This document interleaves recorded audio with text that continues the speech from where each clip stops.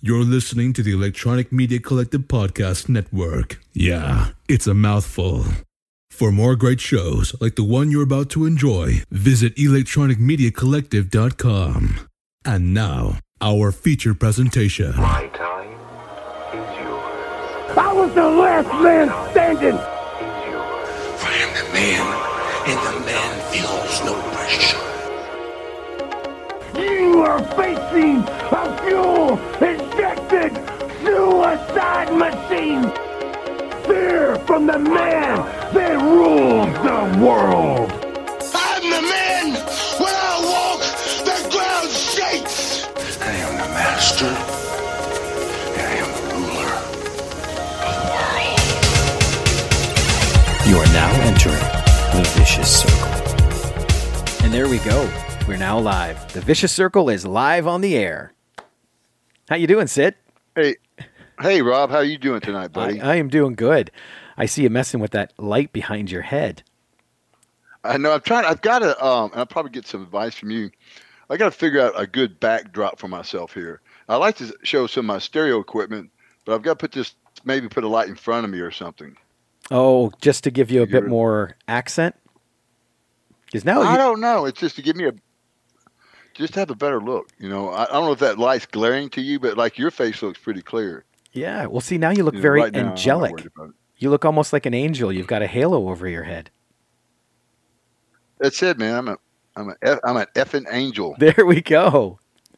And holy smokes, we got tons of people already coming in here. Let me see. We'll start with Anthony. Hey, Robin, Sid from Corpus Christi, Texas. Wow. Yes. And we got, who's this one? Jason. What's up, Sid? A lot of what's up, Sid. Oh, I see that. Yeah, I see that now. Yeah. Hey, Jason, what's up, dude? Yes. And if just in case, there's a big fan of ours, Rob, out there. His name is Joe. I don't remember his last name, but he actually sent some either some Vienna sausages for my charity, or he sent some vitamins for my charity, some children's vitamins. Oh, really? And he calls me all the time and bugs he bugs the shit out of me. But he moved from Washington. He was running away from the coronavirus. He moved to Indianapolis outside of there and he works for a casino. And all of a sudden now he's laid off. You know, he's trying to move to my house. Joe, you can't come here. Sorry.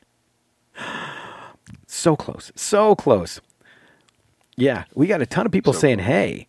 We're going to start out throwing out questions here. I got one for you, though. Dean. All right. Or sorry, Jonathan O'Dwyer. We had him on for a question before. He brought up the point, and I got to watch a little bit of it. But with WrestleMania now, they had no audience. You know, they recorded everything in the performance center. What is your opinion of? Oh, there's Jonathan right there. What is your opinion of how they're doing things now with no audience and nobody to see what's going on? You don't have that feedback. Well, this is not to be a smartass, but they didn't really have that big of crowds for their television tapings anyway. So it shouldn't be that big of a, adjustment. They were already struggling for that. And, you can sort of hear the crowds were a little bit tough. So, but this is what I look at, Rob. So that's your answer. I think they'll just have to get used to it. I've said this before when they were in a situation like this, the WWF at the time, when they were taking over WCW, I said, I just said this. I don't know if it makes any sense to you. But they had a chance, Rob, to actually start over. Okay? Mm-hmm. You didn't have any competition. You had a chance to start over. And not that you do this because people hear you say something, they glue you to that statement. But you could have actually started off with a headlock being a finish. You really could have done that. Yeah. So their product looks like that might really do them some good to start over. But I guess the answer to your question is they'll have to get used to it. They were already sort of used to that anyway. So if they have to go to crowds where they're separated, don't worry about putting them over in one corner. Now, the good thing about wrestling, Rob, we adapt. Vince is even though he does some really stupid stuff, he's a pretty smart guy. So he'll adapt as well. I think we've seen, you and I've talked about it, AEW has done a really good job of adapting. They started the no crowd thing first, I believe. Hmm. I saw it. I saw them the other night. They are really adapting. Um, I'll tell you, I think if people, after a while, and I'll give you an example of myself. A couple of weeks ago, I come in on a Saturday night, and I don't even realize I'm watching UFC. And I go to bed, wake up the next morning, I'm watching ESPN. I realized, I mean, I didn't realize, but they told me, ESPN says that was a fight with not any fans there. I mean, I never missed it. Of course, UFC is much different view of the crowd. But again, I didn't pay attention. I wasn't listening. I think we'll get used to that too. Now, they'll find ways to adapt and add the sound. AEW, what they're doing is pretty simple.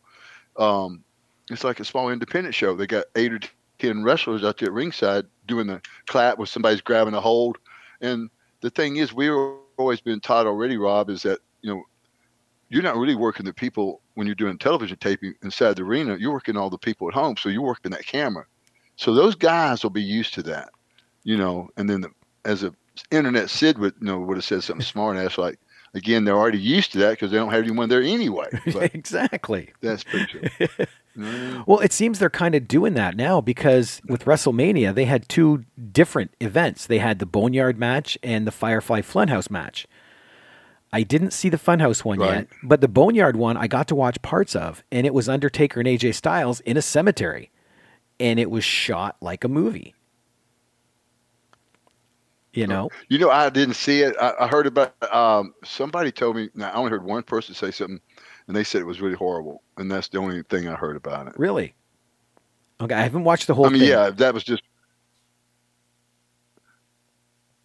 Oh no, go ahead. Sorry. No, I just heard that. I heard one person say something to me about it, and they said they just didn't think it was that good. Really? Okay, I'm gonna You would finish think watching it'd be it. good. AJ Styles was a really good kid. He's a good worker. You would think that would be okay for what they were in that. That's a tough match anyway. Was it in a graveyard? Yeah, it was in a cemetery. Yeah, right. So that's a tough one. That's been done 2,000 times already. But I thought it was cool, the You know? beginning at least, because it felt like a movie, like the angles they used and all that. It didn't feel like a wrestling match. It felt like you were watching an action There movie. you go. So they might be Well, Rob, adapting. we know this about the WWE too, is that almost all their matches are like that. It's all scripted. Every little step's taken out. I mean, it is planned for you. Every word, every verb, every motion of the head. You know what the other person is doing. There's no, playing off each other. So they're sort of used to that. Hopefully it works. I just had one here, and I lost it because it loaded the feed. Let me get back up here. But it was announced today that actually Howard Finkel passed away. Yeah, I think it was a couple of days ago. I was going to say that too. What a nice guy. Now, someone said that he had had a stroke. What's your favorite memories about Howard Finkel? When this is Howard. Of course, he was really a super nice guy, a gentleman. I'm sure he had to be put in some bad positions. I know he was with me. I hated shaving, Rob, and if I got a fever blister or something like that, I wouldn't shave. And so Vince didn't want to tell me to shave, so he'd always send Howard to tell me. And I say, Howard, don't bug me about shaving, man. But I knew that's where it was coming from. Yeah. But no, Howard's a good guy, man. I'm sure everyone there misses him. I'm sure the McMahon family, just everyone. My buddy Bruno.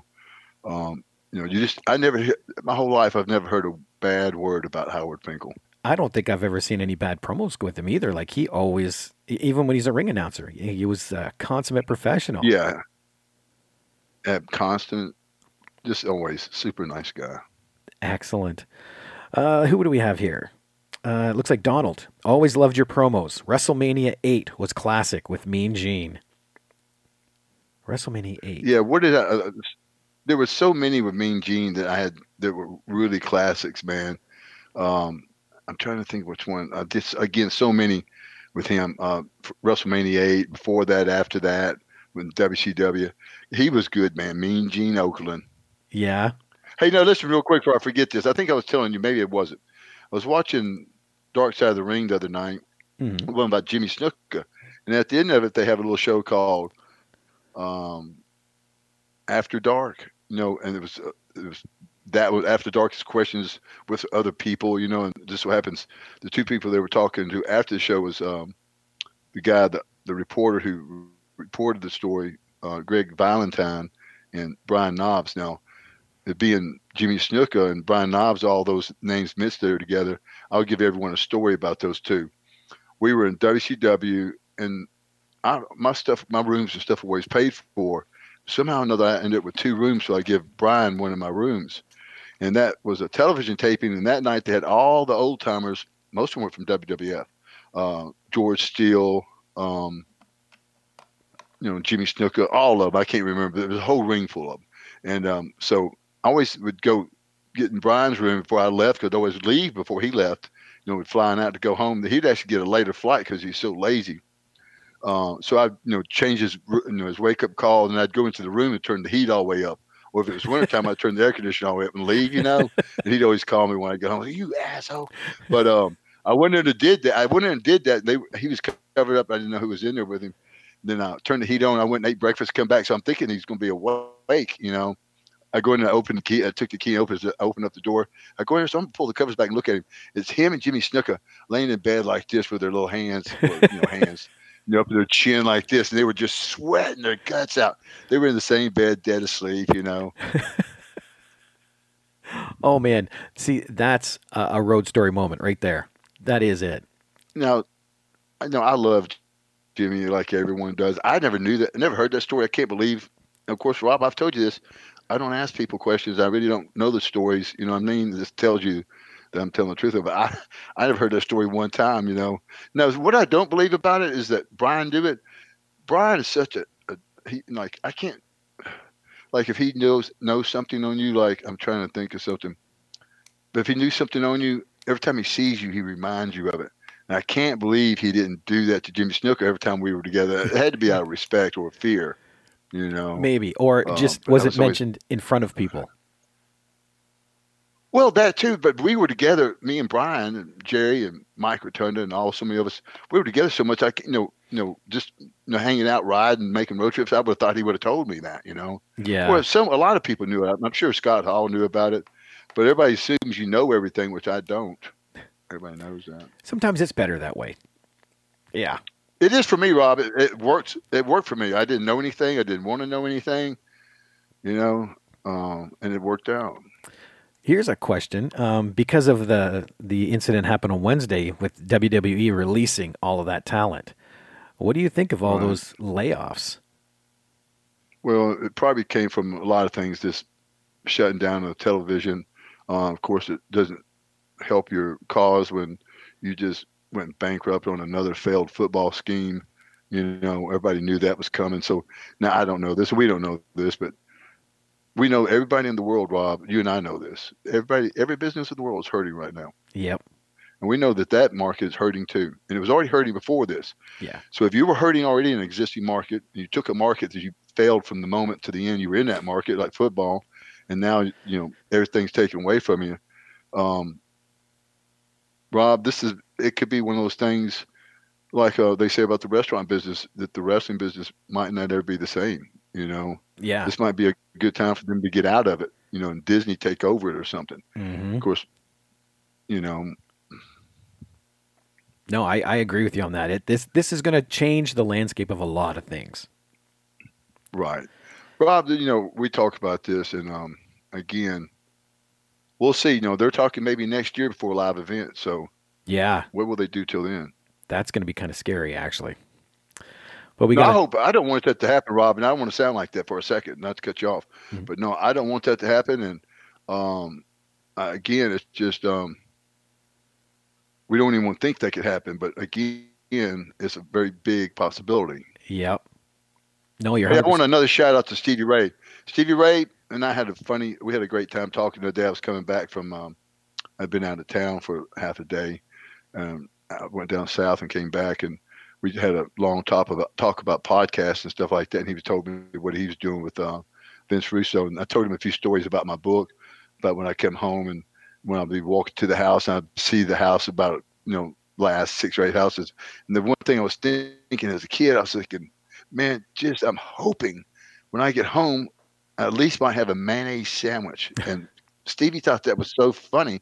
We laughed for about 30 minutes over that one story. He's a great guy. Yeah. No, he is, man. We've got Brenda that says hello from West Memphis. That's like knocking on your door practically. Yeah, man. Hey, Brenda, what's going on, girl? Doing all right? And we have another one here from Karen, who said, hey, Sid and Rob, hope you're both doing well. I like comments like Karen, that. we hope you're doing well too, man. Okay, here Wesley's got one. We had talked about this too. It's about the leg break. Whose idea was it for you to jump off that rope? It was it was from a midget. Worked as a person. He worked under a hood. Okay. He had no name, and he was just in the dressing room. And why he was in the dressing room, I do not know. But he just comes over to me and says, "Hey, man, I got a hell of a spot for you." So what is it? Of course, I called him Shorty. He was offended, and he said, "Jump off the second rope." And I took it as an insult that he would challenge me to that, and that's sort of how that happened. Is that how that happened? Yeah, right. I'm loving that story.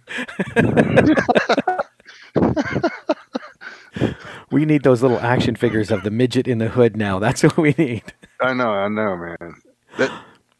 That guy followed me everywhere I went. Really? Like Beetlejuice. Yeah, it was like a Beetlejuice under the hood. And the thing about it, Rob, this guy could be one day a midget and he could work as Andre the Giant the second day. But he still was a midget. And how he did that, I do not know. Everybody was shocked about it. Again, he never had a name. No one knew who he was. He'd just be there sometimes, if that makes any sense to anyone. Oh, A midget that sometimes was 7 foot just showed up in our dressing room. He would suggest things for you to do. He was a tall midget. It's crazy, but that's sometimes. Yeah. Sometimes. Let me see. Steve says, I just watched... Richard Hertz. His name was Richard Hertz. Big Richard Hertz. Big Richard Hertz. There we go. Steve mentioned, I just watched old wrestling when Sid was Lord Humongous. Any memories from those days?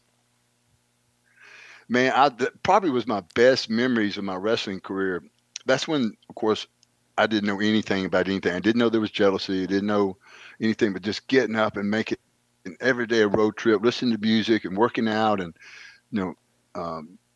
laughing at Bruno, picking his nose while he's eating boogers, just the whole stuff. It was just, every day was just fun, man. Didn't even know how lucky I was. Got to work with Danny Davis about the whole time I was there. I worked with him in the opening program, and then Doug Furnace got hurt, and then he took his place, and then the next guy got hurt. It was just working with Danny Davis was a night off every night. It was, man, I swear it was just, it was a lot of fun. Did my first nip up as a wrestler in David Woods' living room. He was the owner of Continental. And this is a true story, Robert. Now, I was off one night. I can't believe I had a night off. So he says he wanted me to come over hang out with him and his wife and kids. And I said, man, I've got a move I've been working on. So I did a nip up in his living room. Now, it was Lord Humongous. I did it the next day at the television. I should have done it. But I did that at television taping. Now, when I worked with Hogan at WrestleMania, I'm at the desk signing in at the hotel.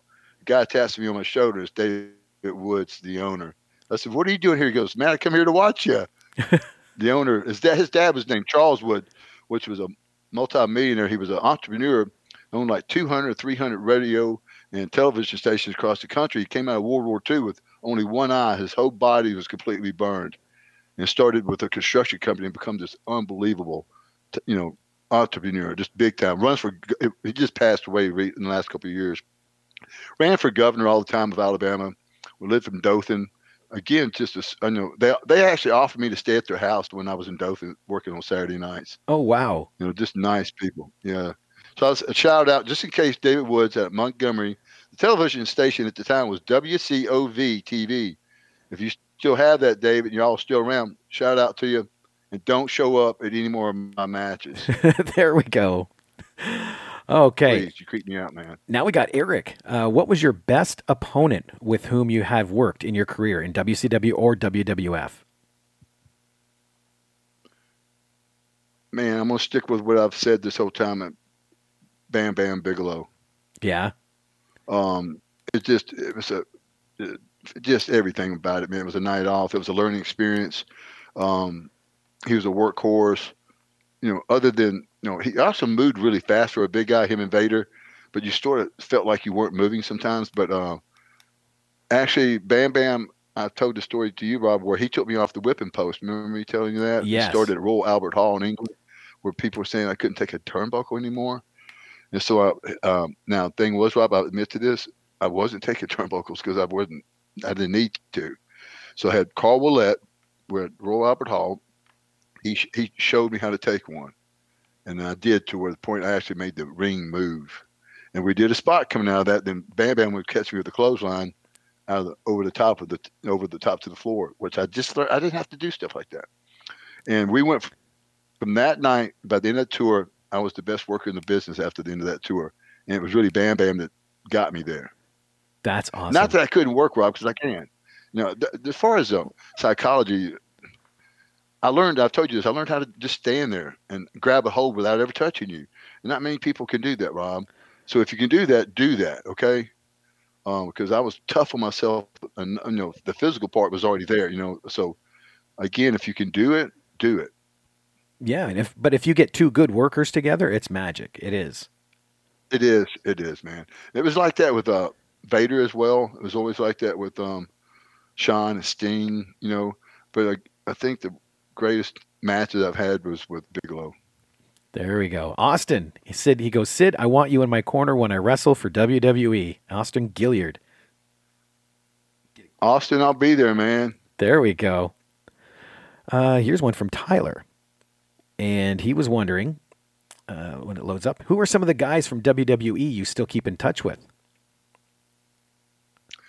Well, it actually comes from WWF. Now, I see a lot of these guys. I can name all of them at these autograph signings. And that's what I really, Rob, I told you this, is I really enjoy those things right now more than ever for that very reason. Sometimes it's sad a little bit to see some of the guys, but it's good. And I think it's again, I've enjoyed it more the last couple of years than I ever have before. But it's always fun when I see Marty Jannetty. I always see him all the time. I see Scott Hall, Kevin Nash. It's good to see those guys.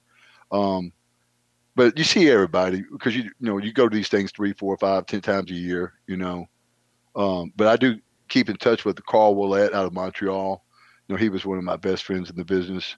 And Doug Gilbert, who we travel still quite a bit together. Talked to him just the other day. Me and him, the only people I know that are always up at 4 a.m. He'll call me or I'll call him sometime. That is so cool. Here's one from Pete. Remember my cousin? We came down to visit you. Pete. If you could have one last match, which opponent would you pick? Wow.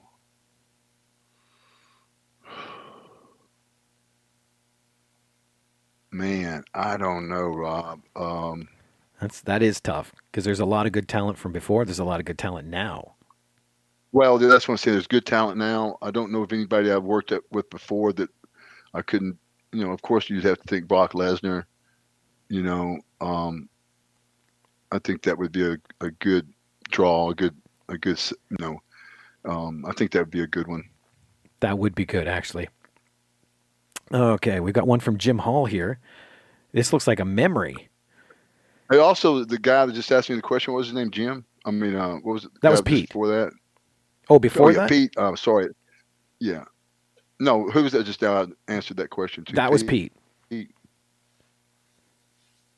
Okay, Pete. Don't hog up my airtime. Call me on my cell phone, okay? Right. He never learns. Here's one from Jim. Here's a flashback for you, sir. My first match I ever saw you in person was as Lord Humongous at Gilley's Arena in Pasadena, Texas. Oh, my God. I don't care who you whooped that night, but I was in awe. Thanks for the memories. All right. Now, I'm going to say this. I'm pretty sure of this, Rob. That wasn't me. I've never been in Gilley's Arena, and not as Lord Humongous and not as Sid Vicious either. No, there's other Lord Humongouses, unfortunately. I was just the worst of all the Lord Humongouses. That's what I was told. That's what they said in the booking sheets. That's when Rob Fuller came to me and says, well, Sid, now, do you read those booking sheets, boy? I said, no, Rob, I don't. Well, listen, I don't want you to. Let me tell you what, the guy writing that thing, he don't know a damn thing about this business. And he's saying right now that you're the worst Lord Humongous that ever did that gimmick. Now, Sid, I'm here to tell you this. You're going to be something in this business one day. Trust me. And so from that day, and not that I ever had at that point, I never picked up one of those sheets. I did what Rob said. Don't look at it. Don't. If you got to look for someone like that to be approve you, say keep moving on in this business, you're probably in the wrong business. That's what I said. And so, turn my phone off. But so again, no, that was probably someone else, Jim. Okay. Well, yeah, and that's the problem. If you were to see it, go. I was just going to say, Go that's ahead. the problem when you have someone in a mask. You can never be 100% sure, Right. I see you're wearing your mask, your COVID-19 mask, Jim Hall. I'm very proud of you. Yes, that's very good. Proud of you. Very proud of you. Let's see here. As Donald Trump said, Jim, you look really good. I'm very proud of you. Good mask. That's right. Here is one from Gabriel. He says, "Hey, Sid, will you ever return to the WWE, but not to wrestle once the virus is gone?" Because we did have someone comment earlier that you would make an amazing manager. No, I think I would too, Rob. I had a couple ideas about doing that. One is, this is what I've said, and we've talked about this a little bit before. I don't think there's anyone out there that could probably be any more qualified than I am, and that I could take someone.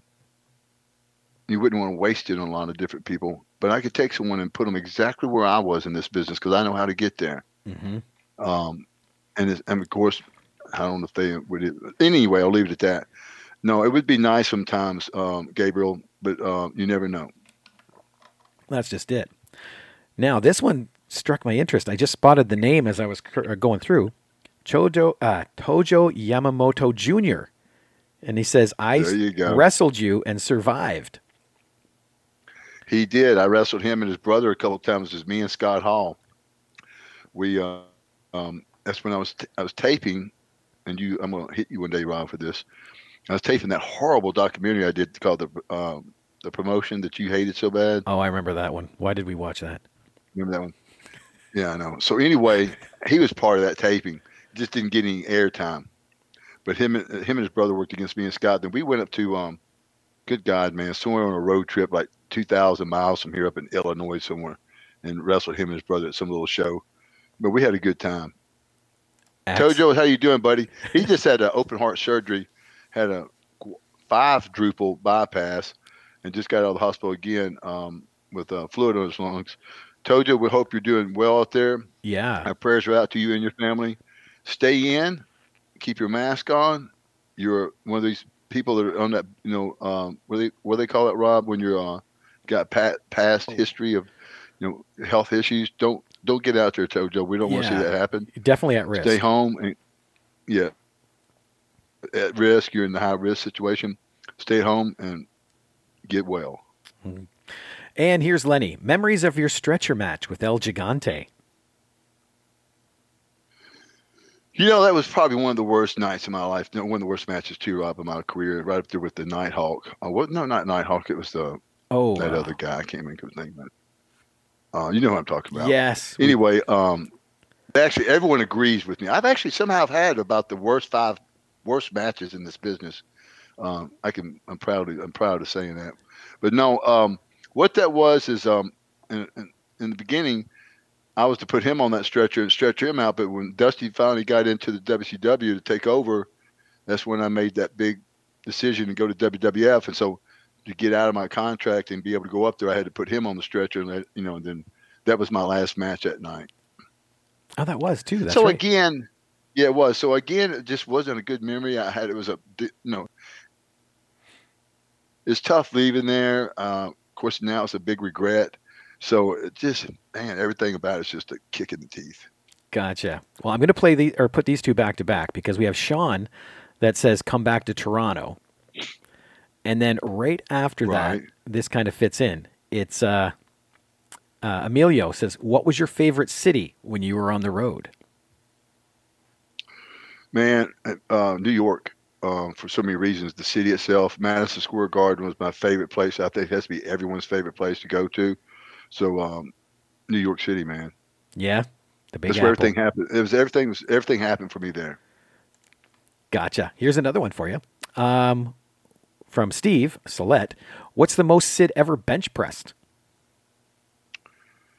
485, and that was before my lung surgery. And of course, there's very few pictures of me at that time, but the few I saw, I didn't have any personally, was when I looked my best. This one, not that you would know when I'm talking about Rob or anyone else, but I could do chin-ups with like 3 or 4 45-pound plates attached to me, and I was weighing 330 myself, so that's another 150 pounds. Yeah. Had really thick back. Of course, had a 385 power clean standing. So I was real explosive, and I had a long distance, but 465, 485. And I wasn't a great bench presser, So you were halfway to my bench press. Almost. We got one from Kyle here. Kyle just says his birthday is Sunday and just want to know if you could wish him a happy birthday. No, Kyle, I cannot. No, sorry. No, I'm sorry. Cal, happy birthday to you. Should we sing? Happy birthday to you. Happy birthday, dear Cal. Happy birthday to you. There we go. Now that's a keepsake right there. Right, there you go. Now, Stan came back. He said there's an old rumor Vince wanted to make Sid the next Hulk Hogan, but Sid wanted to be a monster heel. How true is that? No, it's not true. What happened is when I first came in, was talking to Vince, and he said, he goes, Sid, if I give you the magic wand, what do you want? I said, I want Hogan's spot. He goes, it's yours. I just made the suggestion. I didn't know what they were doing, what he had planned for me. This is my first thing. I'm just, asking. I said, because I was over really good as a heel. And we always were told that you have a longer run if you're a heel first and then turn babyface. So why? And it was already happening anyway. I was already being cheered as a babyface, so it wouldn't have been that big of a jump. So I just mentioned it, and then what happens, Rob, when I gave my notice to Vince and hurt his feelings, and everybody else got mad at me, then they brought that out that I didn't want that spot. That's not the truth. I wanted the spot, but that's what I was promised, and because I didn't get it, is why I pretty much left. Well, again, it wasn't that. It was just everything went south. It was he'd get rid of the Warrior. I was supposed to come in and only do TVs and pay-per-views for 1 year. I'm not tired of repeating the story. And then they had to fire the Warrior at SummerSlam. They tell me, okay, you're going to just start filling in. And if anyone tells me that that's a push, you don't know anything about this business, okay? So I don't get the push. I don't get my money. And nothing's happening. I got a grown man, Hulk Hogan, crying because people were booing him and cheering me. That's when I walked in. It was at Albany. I walked in. I couldn't get Vince to even shake my hand. I said, Vince, I just want to shake your hand. I'm out of here. I can't put up with this anymore. And everybody knows that story. Well, it almost sounds like it's combining two, too, because I remember there was one point there was talk of you. Let me answer that real quick, though, Rob. Go for it. This is the deal is, I wasn't going to be the next Hulk Hogan. I was Sid Vicious, and if I'm getting cheered over him, that says that I was already a step above him. Okay, and it happened the rest of our career. Every time we got around each other, it happened like that. So again, and it's nothing against anyone, Rob. It's just I had more facets of my character than he had to his. It was just say your prayers and take your vitamins, and everybody knows that. And you have a match like Curly off the Three Stooges, and when you're limiting yourself like that, you're handcuffing yourself like that. And Rob, I'm not a person to handcuff myself. Mm-hmm. Then the person that doesn't handcuff themselves, they pass you up. Pretty easy. Well, too, there was that one story where Vince wanted to turn you face, like a baby face, and you said, don't you think I would be a better heel? I remember that story, and it kind of sounds like it's a mixture of those two stories. Well, no, I just said, Rob, that story never happened. He never asked me if I wanted to be. I was coming in to be a baby face, and I was being turned as a baby face already in WCW. I just said that. That move has already started. Okay. Okay. So when he asked me, I just said to him, I said, he asked me what I want. I said, here's the magic wand. What do you want? I said, I want Hogan's spot. He goes, okay, it's yours. And I said, because Hogan's still there. I don't know what they're doing. And you don't just give someone their notice overnight. Mm-hmm. I'm sure I was supposed to beat Hogan. This was the deal. I was supposed to beat Hogan at WrestleMania for the belt and then go into my first house show the next day. So 1 year I would do TVs and pay-per-views. I'm going to repeat myself one more time. And then after that, go into my first house show. That would have been automatic success, Rob. Not saying you don't, but you don't know anything about this business. Not as much as you need to know. Yeah. That would have been, okay? Mhm. That would have been hot, hot, hot. Because that had never been done before, not to that extent. And that's okay. Now I'm going to go for 1 year and I get paid to get this done. So I was waiting for the big, no, I'm working on percentage. I was guaranteed one show for 1 year for $250. I passed up $750,000 for that, Rob. I don't know if that tells you anything about me or not. But again, that is what happened there. I wasn't asking to be a heel. I'm just saying I'm a pretty good heel, and when you're working in the Northeast that much, you don't really have to change yourself that much. Mm-hmm. It wouldn't have been a big change, Rob. It wouldn't have been a big deal. Well, as you've always said, too, the fans know what they want. Whether it's heel or babyface, they know what they want. Right, man. All right, we got Christopher here who mentioned the match. Or is it here? I enjoyed your match when Piper was refereeing and you were between Jarrett and Hall. And it said, thank you very much for your hard work. I still enjoy every match. Well, man, I appreciate it. When you're working with people like Roddy Piper and Scott Hall, it's a night off. As much headache Scott is as a person, sometimes he was a great guy to work with. And Piper is just a good guy as well. Okay. Let me see. I'm going to find one more quick question here. We have one from Edna. Oh, I don't think this is a question. I just wanted to say hi to my cousin Sid. My name is Edna, and I am Uncle Grady's daughter.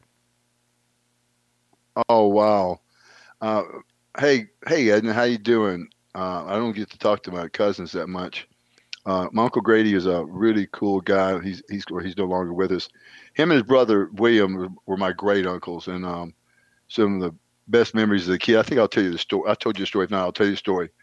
Actually, my Uncle Grady and Uncle William had come through Memphis, and they picked me up to take me to Michigan. That's where they lived in Pontiac. My grandparents were up there with my Aunt Joyce, who was a nurse practitioner. Mm-hmm. And so I went up there for the summer in between the 4th and 5th grade. Now, all my cousins on Grady and William, Uncle Grady and William's sons were, I think between them they had 5 or 6 or 7 sons. And they were from 6'4" to 7 foot, just big guys and good guys and everything. So I went up there, and one night, me and Gary Hedrick was my age, and Gary was a few years older than us. We told his mother, Aunt Pearl, that we were going to camp out in the backyard. So we snuck off and we went hitchhike. I didn't know that we were going to score drugs at this park. So the guy pulls over to pick us up. Now, again, I'm going the 4th or 5th grade, and Hedrick is the same. And Gary's a couple years older. So we go jump in the front seat with this guy, pull over to get us. And he says, no, 2 of you getting back. He said, I just stole this car. And I look down and see the wires crossed over. And I'm going, whoa. So we get in the back seat. Now we get back on the road. Now dude pulls out a wooden flute and starts playing it out the window. I'm going, oh my God, a wooden flute. And so we pull over. This is like out of the Cheech and Chong. We pull over, we walk into this park. It's dark. Walk up to what? A van. The door slides open. We give them our money. We get our drugs. We take the drugs, whatever it is. I think maybe a Valium. I'm not sure. And as soon as we take it, here comes the cops with the dogs, helicopters, and everything. Big parking place. So we go in the woods. We hide. It calms down. We get back to my cousin's house, my Uncle William's house, Uncle Grady. And my Aunt Pearl could tell that there's something wrong with me. So she brings me and starts talking to me. And because I'd fallen down the basement stairs, that was one thing, sort of was a red flag. And then I'll never forget this because, Rob, music is a big part of my life. Yes. So I'm in there and she's looking at me. She's trying to figure me out. And what sort of got her off the thing, I think it's Midnight Special or Ed Kirshner's, with Ed Kirshner or whatever the show he did on ABC. It was Alice Cooper. And it was The School's Out for Summer. And that was the first time I did drugs. Oh, wow. Oh, man. Edna, I hope that story didn't embarrass you, but that's how it happens sometimes. I don't know what I would do if I was in a stolen car, and a guy pulls out a flute. Okay, stole a car, a wooden flute. That's crazy. Wooden flute, man. I was like, no way, this is happening, man. Okay, that's the thing is, I told you about this book I'm writing. I've gotten myself in some really crazy situations. Yeah. I think they're funny. I don't think there's anything wrong with that story. Well, honestly, it's it's not something a lot of us have done, but not something a lot of us haven't thought of.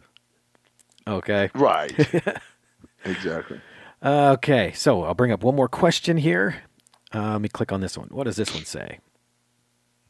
From Danny Miller. If you could have wrestled one of the Von Erichs, which one would you pick and why? That's a good one to end on. Well, I did wrestle Kerry. I did wrestle Kerry Von Erich, and believe it or not, that was a big game change for me in my life too, in my wrestling career. I'm not sure what was happening. Memphis and World Class was merging. I was working Memphis a little bit, and this is before I got my break in WCW. And Kerry came in. I went down to the Sportatorium. I think I worked with him in a match, and then I want to say maybe I worked with him here, but then I think I went to WCW. I think he went to WWF right after that, and then we crossed paths actually in WWF, and we got to ride together a little bit. But I did get to work with Kerry, and I'll tell you guys, this is the thing about it. Kerry was a big draw before people were drawing like that. You know, when he was just a kid there in Texas, those shows they had at that Texas stadium, man, nobody did that to that point. So he was big money before anybody was big money. Nice. Okay. Yeah. I mean, that's the truth, man. All right. I got to put this up just before we end it. This is back from Edna. She goes, "Thank you. Love ya." Love you too, Edna. Tell everybody I said hi. I'm going to say this one last embarrassing story. I remember one time at Christmas, all the guys on Grady's and Williams' side, their sons, they all had sent me cards for Christmas, and they all came from jail. They all was in jail at the same time with Christmas. They must have had some amazing food in there. Now, listen, Rob, I've told you this. I've been arrested twice in one night on 2 different occasions, and I am very proud of that. Who can get arrested twice and get out twice before midnight? Right. That is a skill, man. I'm still proud of that. I always say it. That is a skill. It All right. is, We'll throw this up. Well, the judge told me that's the first time he'd heard that on the docket in over 100 years. So, I mean, that tells you, that's a skill. John Seneca said, "You are the greatest big man that the wrestling business has ever seen. For me, Sid will always rule the world. Much respect." John, salute, brother. Thank you very much. I love hearing things like that. That's what makes me believe, or makes me think I do know what I'm talking about a little bit. And I do think I worked hard enough. I do hear that statement. Rob, you've been around me enough to hear people say that before too. And it's not that other people don't hear that as well, but I hear that a lot, and it makes me feel good about all the hard work and everything that I might even be going through today.